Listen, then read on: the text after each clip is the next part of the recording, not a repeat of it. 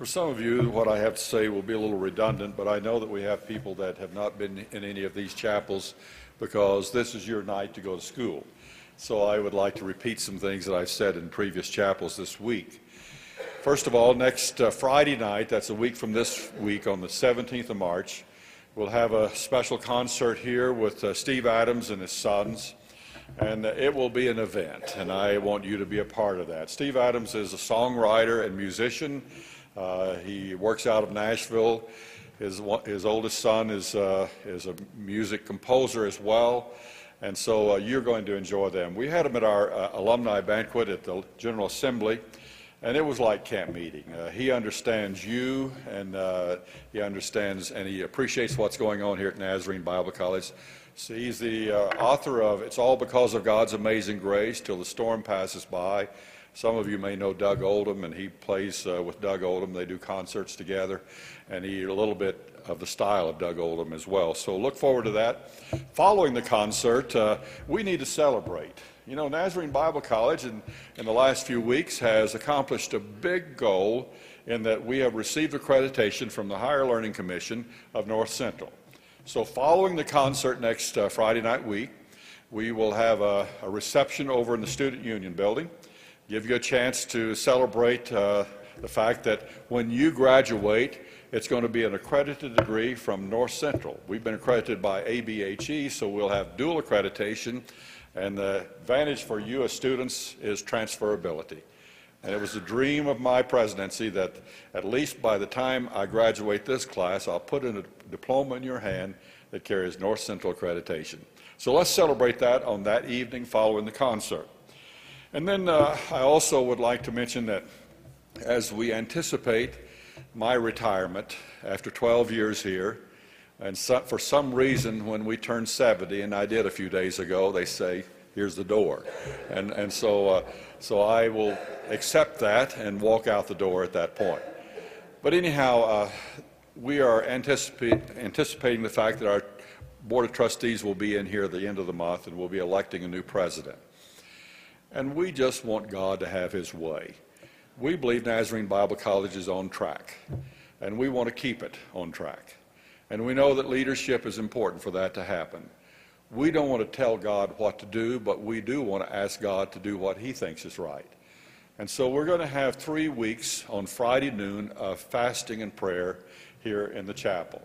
There will be scripture read, a short, brief beginning of that service, and you can pray at the altar as long as you would like. And the simple prayer is that God will have his way in the selection of his leadership. I believe that our ministries, our churches will never rise any higher than its leadership. You know, water can't be lifted any higher than its source. And also, I believe that the spiritual life of your congregation, of any institution, is important upon the leadership of that person who is in charge. So let's be praying that God will have his way. Well, here we are in the midst of the T.W. Willingham Preacher of the Year lectureship here at our campus. And how blessed we are this week to have our speaker, Dr. Herbert McGonigle.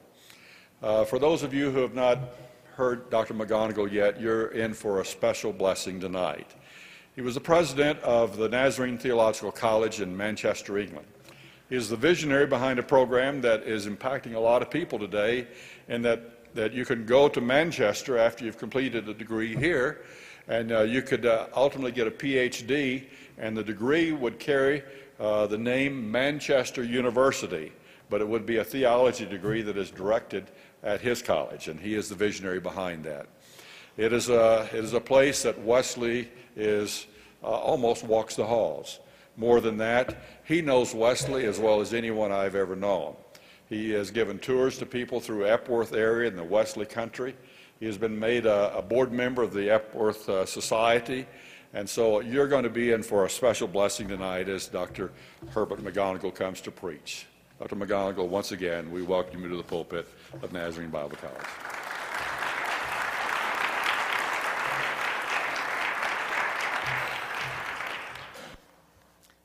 Thank you, Dr. Sanders. A great delight to be here. I especially want to express my thanks for the very kind and gracious hospitality I have had from everybody here, especially from the President and his wife. Reflecting on it, it seemed to me that Dr. Sanders, Mrs. Sanders, you may be a republic, but you know how to entertain royally. So I thank you for that. A couple of years ago, a colleague of mine went down from Manchester to London to preach. Sunday morning service in our capital city, where the host minister was a friend. Quite a good congregation. When the service was over, he did the usual thing. He went to the door and stood with the pastor, shaking hands. I like doing that, saying hello to people. And people came out and said to my colleague, "Thank you. God was with us. That helped me. God blessed me." Things like that. Until along the line came one little man. He didn't look happy. He wasn't smiling. He didn't shake my colleague's hand. And he said rather sourly, "That sermon left me cold from start to finish." But he must have gone back into the church, because he came along the line the second time. And he still wasn't smiling. And he still didn't look happy. And he still didn't shake my colleague's hand. And he said even more sourly, "If I was confused when you started, boy, was I more confused when you were finished." Well, can't win them all. But he must have gone along the line again, because he came the third time. And, yes, he still wasn't smiling. And he looked very unhappy. And he didn't shake my colleague's hand. And he used a very British expression, but I think you'll understand it. He said, "I think that sermon from start to finish was a load of rubbish." By this time, my colleague was getting a little interested, wouldn't you, in this little man? So he said to the host pastor, he said, "Who is that little man? I mean, does he come here often? Is he a member of your congregation?" To which the pastor said, "Oh, I hope you're not offended. Don't mind him too much. You see, he's a little simple. And he just repeats what he hears other people saying." So,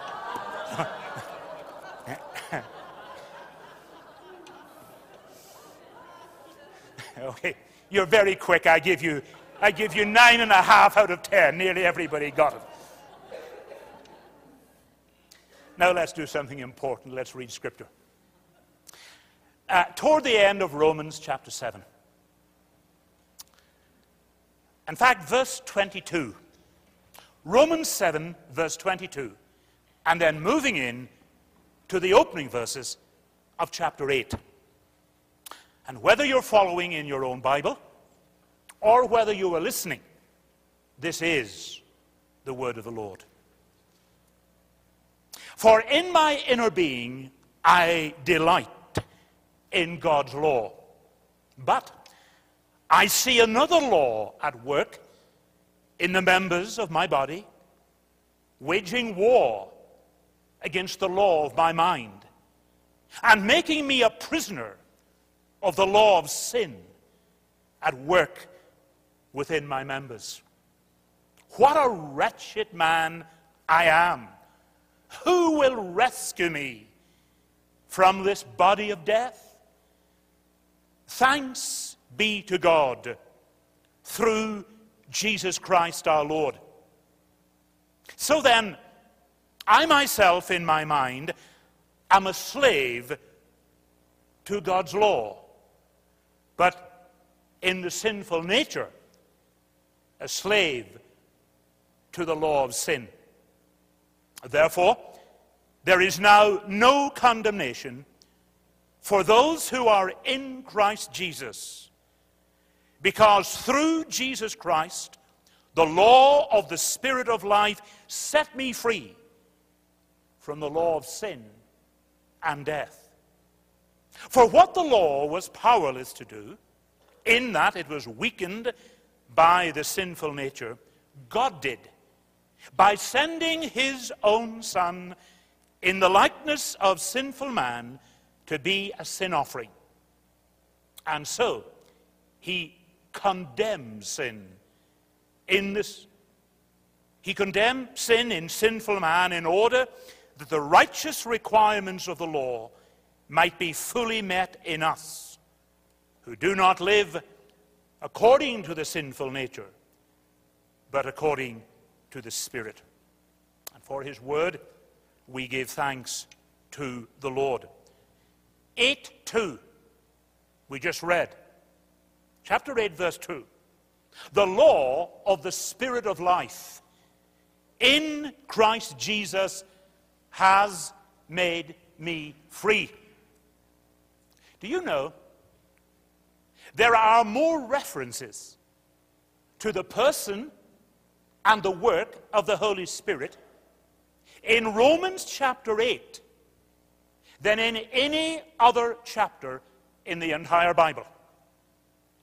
More references to the Spirit, who he is and what he does, in Romans 8 than anywhere else in all of Scripture. And for that reason, we are using tonight the title, The Pentecost of Romans. This is Paul's great chapter, the greatest, the fullest in the entire Bible, about the work of the Holy Spirit in redemption. God's plan and purpose and application of the Holy Spirit in your life and in mine. Paul's Pentecost. The Pentecost of Romans. And the first thing we have to understand is this: the context in which you find chapter 8. It actually is very, very important. I want to show in a minute that what is found in Romans 8 could not have been written earlier in the letter. You couldn't take the contents and transfer them to any of the earlier chapters. Why? Because the plan of Romans is very, very important. The plan, the outline of this great New Testament book, the great heart of Pauline teaching and theology and understanding, the letter where more than any other he lays out for us in a systematic manner the great gospel of redemption. The plan of the letter is very important. When he gets past the opening greetings and the invitation, he gets right into things at chapter 1 and verse 17. Martin Luther's great discovery verse, that the righteousness of God is revealed from heaven. I don't have time tonight to tell you it would actually take too long. The wonderful discovery that Luther made in that verse, telling us how he wrestled over it for years. He had been appointed to teach Romans in Wittenberg University. He was troubled by verse 17. He thought, if it means that God is righteous, then I know that already. That's no help, there's no gospel. If it means that God requires me to be righteous, that drives me to despair. And then one day, he says, as he read, as he studied, he said, I suddenly discovered it means the righteousness of God transferred to my account when I believe in Jesus. And he adds, I felt as if I was reborn and I had gone through open doors into paradise. I had discovered a gracious God. There are 57 volumes of the works of Martin Luther. And that is the only passage I can find that is the closest. Well, it is a personal testimony. And from the next verse, the revelation of righteousness in verse 17, the revelation of wrath. The wrath of God is revealed from heaven. And for the next 2.5 chapters, Paul lays out the clearest, longest, fullest explication of the doctrine of human sinfulness found anywhere in the book of God. Don't you find it interesting that the longest Pauline letter about redemption lays such a solid foundation in the doctrine of sin? And Paul is not an optimist about human nature without God. When did you and I last carefully read and study Romans 1 and 2? It sounds very up to date. Paul is protesting against the postmoderns of his day with all their optimism about human nature.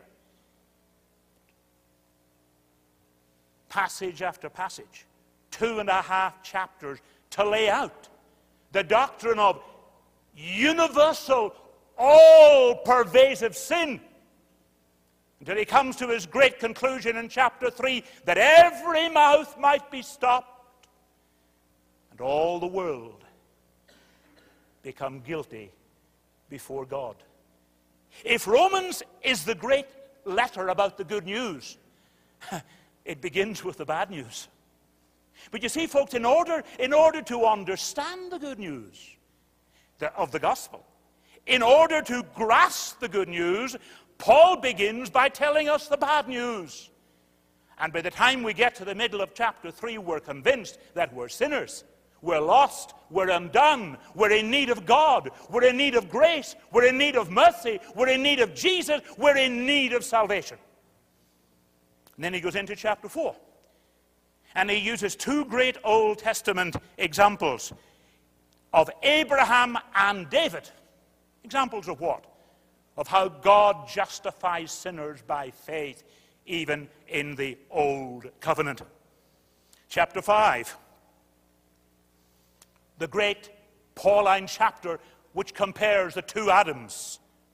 All that was undone for us in the first Adam, and all that is restored to us in Jesus. Not just the second Adam, but the last Adam. You get into chapter 6 and he moves on. Not only what Christ has done for us, but what Christ is doing in us. And chapter 6 comes to his great climax in verse 14. Sin shall not have dominion over you. You are not under law. You are under grace. There's a very famous incident in British history in the days of King John, when the nobles and the earls of England forced the king to sign a famous declaration at Runnymede, which we call in English history Magna Carta. All our fundamental laws in our country go back to Magna Carta. It's the great document of freedom. Romans 6 is the Magna Carta of the New Testament. It's the great declaration of our freedom from sin in Christ Jesus. Chapter 7 is the chapter of the personal struggle. And then comes chapter 8, the Pentecost. See the point? Paul could not have put Romans 8 in earlier. It doesn't belong.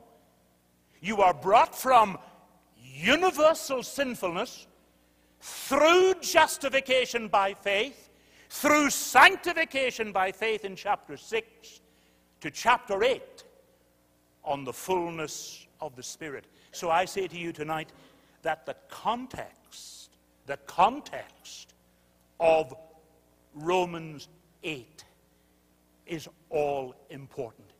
It's a bit like, for all tonight here who are students, it's a bit like laying out a systematic theology, beginning with hamartiology, the doctrine of sin, going through soteriology, the doctrine of salvation, and reaching pneumatology, the doctrine of the Spirit, in chapter 8, the Pentecost of Romans.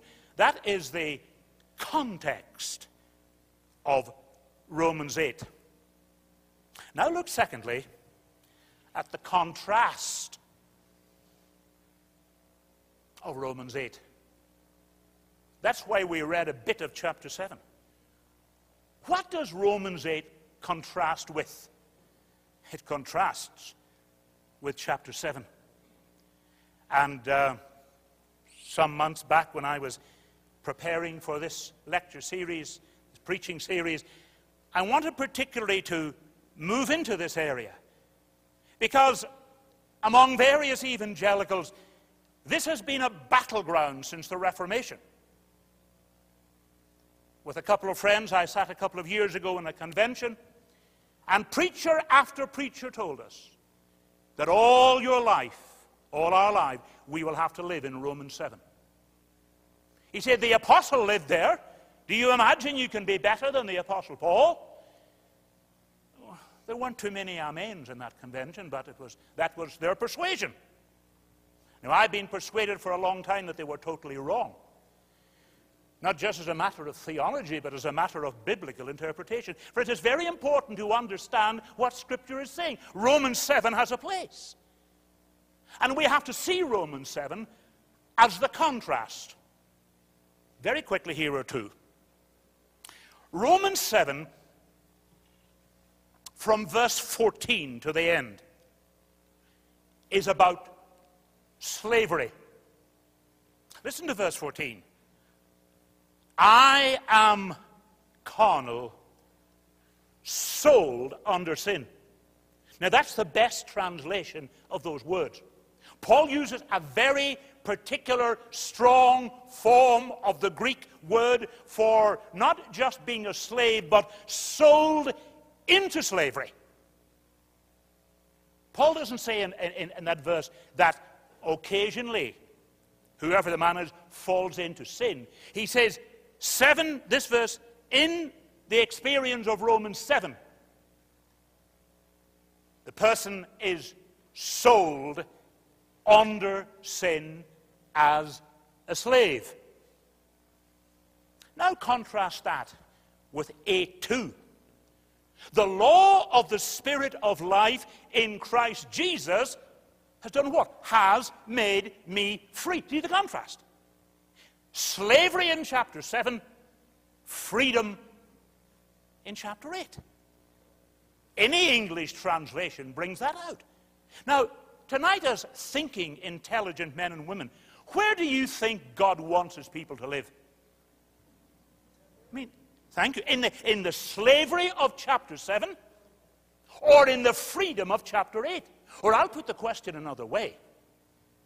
If Paul, as those convention preachers said, if Paul and all Christians have always and must always live in chapter 7, then what is chapter 8 about? If Paul lived in Romans 7, presumably nobody lives in Romans 8. For Paul was a pretty good Christian, you know.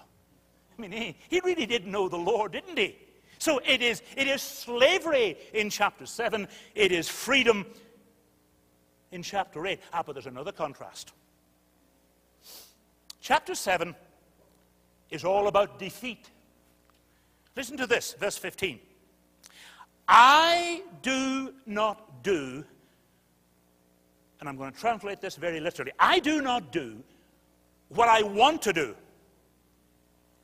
I do the thing that I hate. Did you hear that? The thing I'm doing, I don't want to do it, but I can't stop myself. And the good that I would like to do, I cannot do. That's defeat in any language, Greek or English. 7:18. Literally, I can will to do what is right, but I cannot do it. That's the language of defeat. The language of chapter 8, in contrast, is victory. Listen to 8:4. That the just requirements of the law might be fulfilled in us, who do not walk according to the flesh, but according to the Spirit. In other words, Paul says in verse 4, the requirements of the law are being fulfilled in all who are led by the Spirit. The dark language, the language of defeat and slavery in chapter 7, contrasted with the light, the language of freedom and victory in chapter 8. Now, You remember we said a moment ago that in Romans 8, there are more references to the person and the work of the Spirit than any other chapter in the Bible. And then comes the most amazing contrast. From Romans 14 to the end, the Holy Spirit is not mentioned once. There is not one single reference to the Spirit between Romans 7 verse 14 until you get to the end of the chapter. And yet there are some who would tell us that Romans 7:14 to the end is the normal experience of all Christians, and in it there is not a single reference to the Holy Spirit. Do you mean to tell me that Paul could have written about the normal Christian life with no mention of the Holy Spirit? The thing is a contradiction. The victory of Romans 8. So we've seen the context. We've seen the contrast between the darkness and the slavery of chapter 7 and the victory, the joy, and the freedom of chapter 8.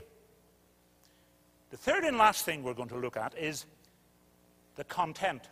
What is Paul actually saying to us in this great chapter, which for tonight we are labeling the Pentecost of Romans? We've seen where it is, its context. We have seen its contrast with chapter 7. So now, what is Paul saying to us?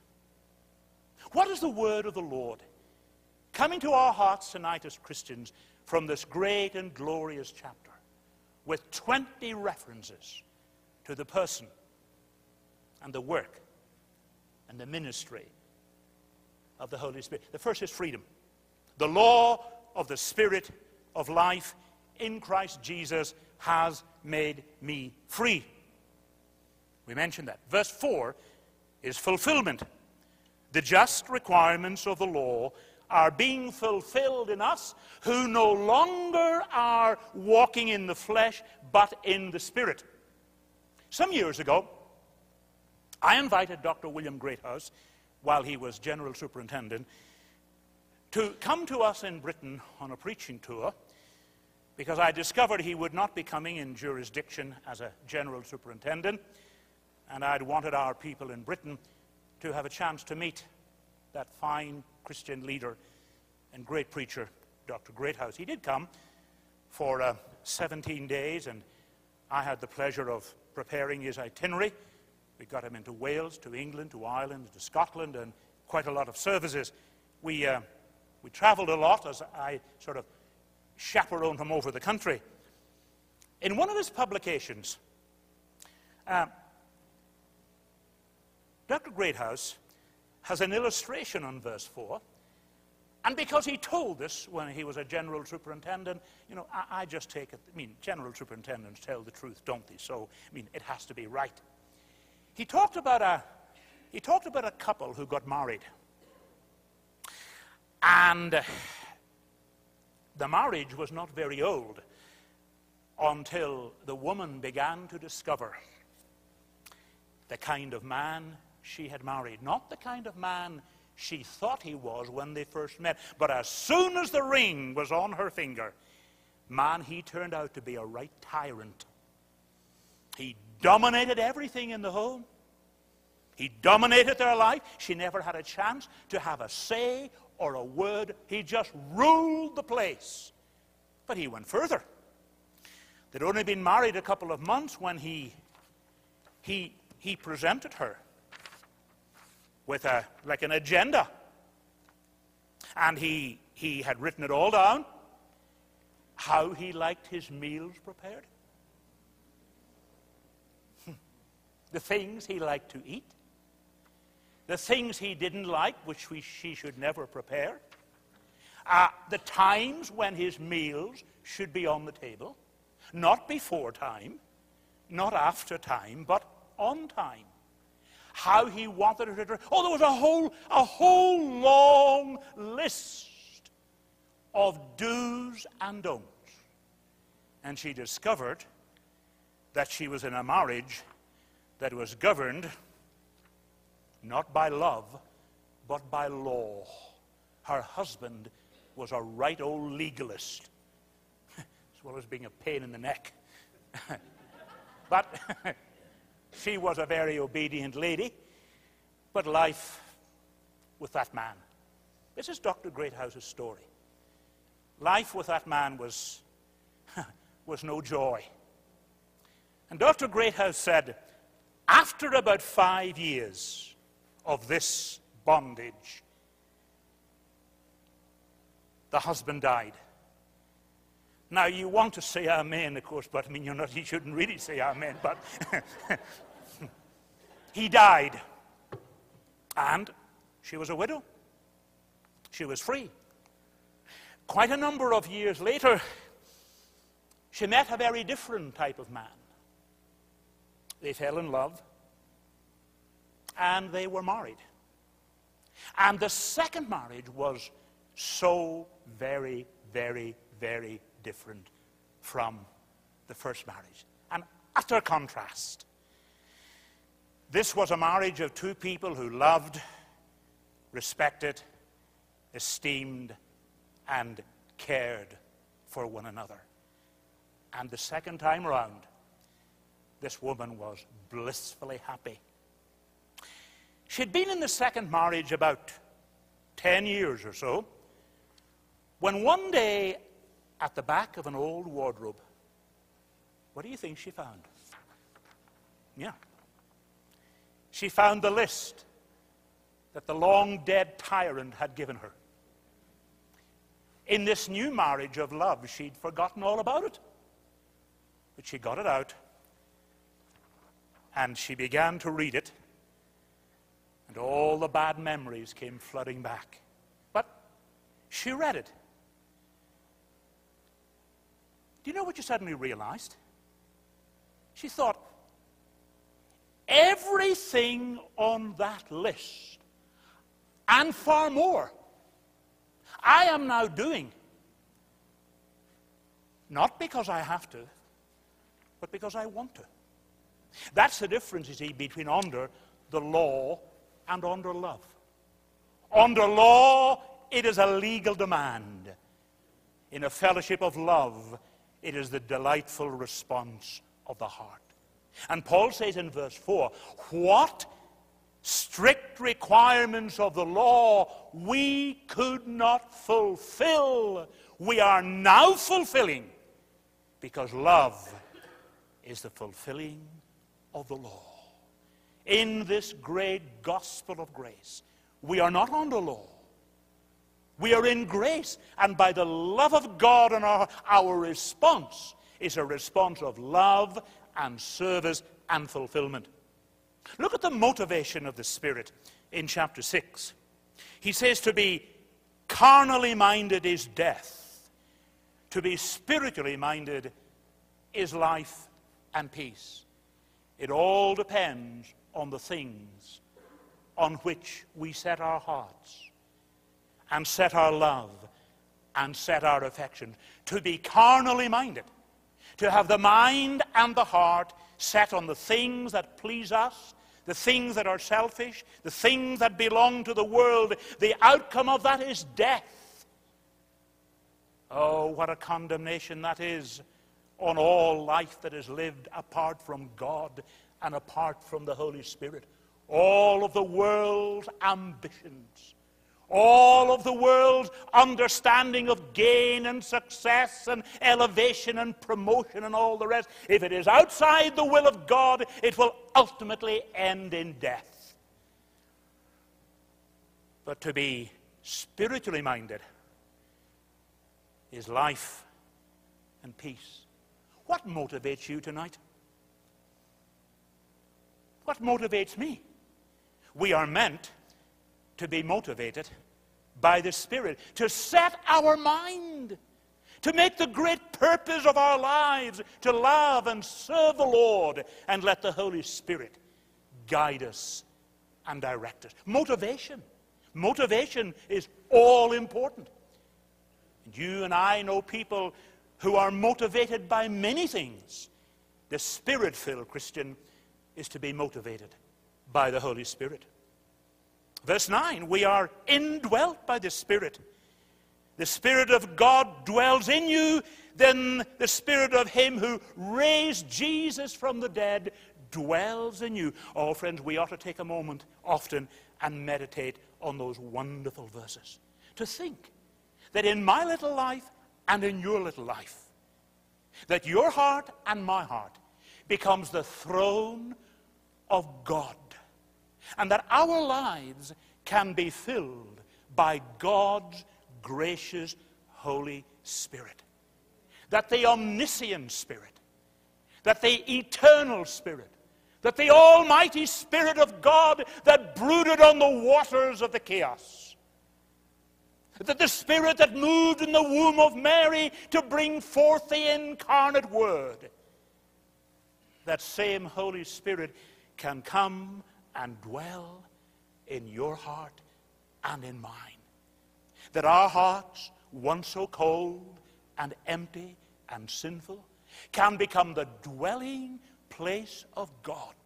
The Spirit of God dwells in you. The peculiar, wonderful glory of Christianity is the doctrine of the indwelling God. Not just that God loves us, not just that God is with us, not just that God is near us, but that God indwells us. Oh, I wish I could take you tonight, though I would choose the summer. I would take you to one of the loveliest parts of our country, the southwest of England in the green land of Devon. Devon is a beautiful country.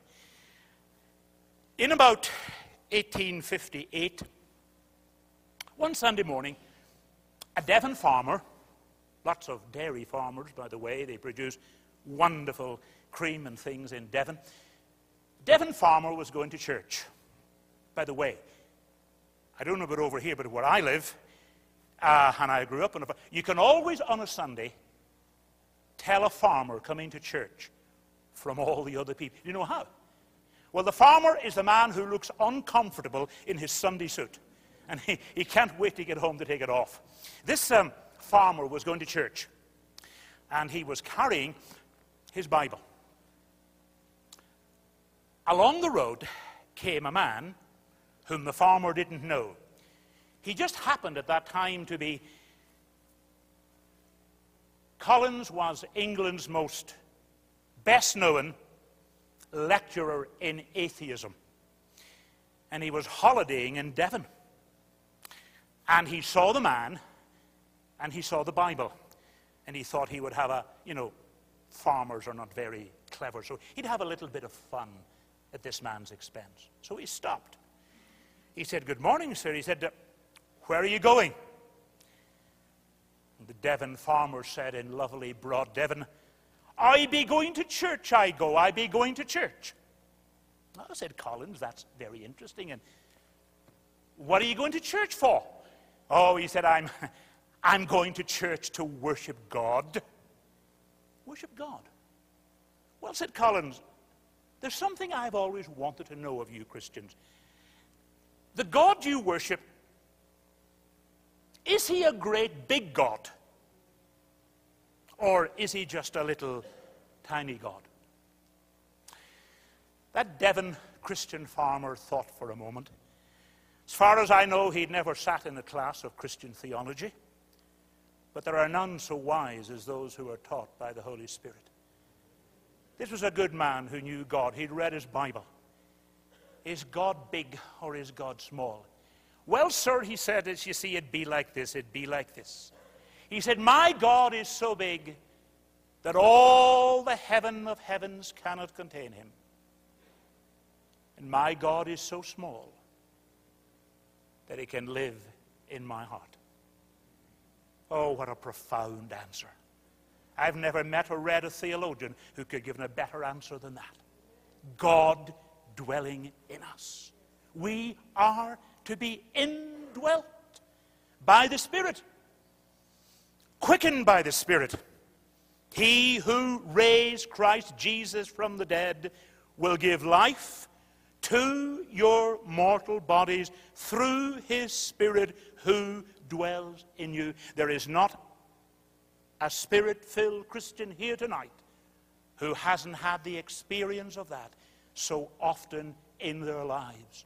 We come to God, maybe at the end of the day, maybe in a day of disappointment and frustration. You know, one of those days when just everything seems to go wrong. And suddenly God comes, and you feel renewed and restored and strengthened and blessed. And you can almost feel the power of God within you raising you up, dispelling the cloud and restoring you to a wonderful, quickened by the Spirit. Verse 13, if you live according to the flesh, you will die. But if by the Spirit you put to death the deeds of the body, you will live. Victory in the Spirit. Verse 14, controlled by the Spirit. All who are led by the Spirit, are the sons of God. To be led by the Spirit is to have the Spirit in charge of our lives. To be led of God. When a man or woman is first born of God, I mean when they are first converted, very soon there's a great change in their life. There are places they no longer go. Do you know why? Because the Holy Spirit no longer leads them there. There are things they no longer do because they are no longer led. They are under a new direction. They are under a new spirit. The Spirit has taken control, and all the sons and daughters of God are led by the Spirit. And of course, this truth has wonderful ramifications in all areas of our lives, and especially if it's the matter of calling and ministry and things like that. If you are wondering, if you are seeking, if you are praying, if you're asking advice on what to do, remember that primarily it is your privilege to be led by the Spirit. To have the Spirit himself guiding you and directing you. Verse 15, a new ownership of the Spirit. You did not receive the spirit of bondage to fear. You received the spirit of adoption. What a lovely title for the Spirit. That we who once did not belong, we who were not a part of God's family, have been adopted into the family, and the Spirit witnesses to our adoption. That's a verse worth meditating on. We have been brought in, and the Spirit is called the Spirit of adoption. He seals us into the family. He guarantees the relationship. We are no longer on the outside. I remember the first time I came to this country, 1968, in the days, Dr. Sanders, when the church had something called the NYPS. And I was district NYPS leader in Scotland. And I came over here for the convention in Kansas City, and the old NYPS office set me up about a 13-week preaching tour, and I saw a lot of the country, very green in those days, I mean greener than I am now, and a whole lot of things about this country I didn't know. I had an experience coming into your country I will never forget. I flew from Glasgow to Reykjavik in Iceland in a snowstorm in an old propeller plane. And I remember we were jammed tight. It was full of students. We were jammed tight like sardines. When we got to one of the New York airports, we couldn't land, so we had to go to another one. I think we ended up at Kennedy Airport. Anyway, when we got out of the plane and we're going to pick up our luggage, we came to customs. It's changed since those days. And of course, most of the people on the plane were American citizens coming back home. A small minority, of which I were a part, were not American citizens. So we had to pass through different gates. The majority of gates said, American citizens. The other gate said, and I tell you the truth, aliens. Aliens. I'm British. We set up this place, for goodness sake. 3/4 of the people in this country are a good British stock, and I am an alien. You know, makes you feel like something from outer space. Now they say visitors to America, which is a little bit more friendly. Actually, Paul speaks in Ephesians that we all once were aliens, doesn't he, to the commonwealth of Israel. It's not a very nice feeling. It's not. I felt very strange. I was a stranger in a strange land, and America branded me an alien. But you know, in grace, in Jesus, we are all adopted into the family. And the Holy Spirit is the guarantee of our new citizenship. The sons and daughters of God. The very next verse says, the Spirit himself bears witness with our spirit that we are the children of God. The Holy Spirit. We call this in our Wesleyan tradition and in our Wesleyan theology the doctrine of assurance, or the doctrine of the witness of the Spirit. The Spirit makes witness with your spirit, telling you, assuring you, convincing you that you are a child of God. In that great hymn by Charles Wesley, "Arise, my soul, arise. Cast off thy guilty fears. The bleeding sacrifice in my behalf appears.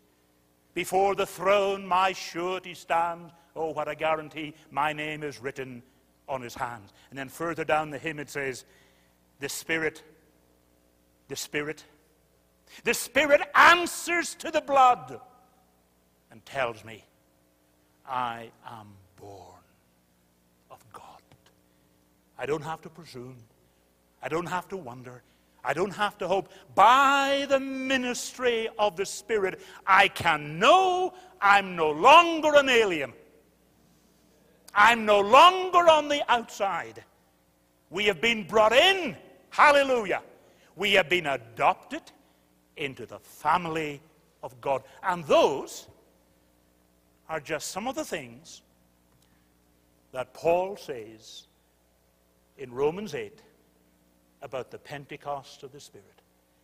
And a very simple, closing, practical word. If some of us tonight feel that in our Christian experience we are living in Romans 7, God wants us to change our address.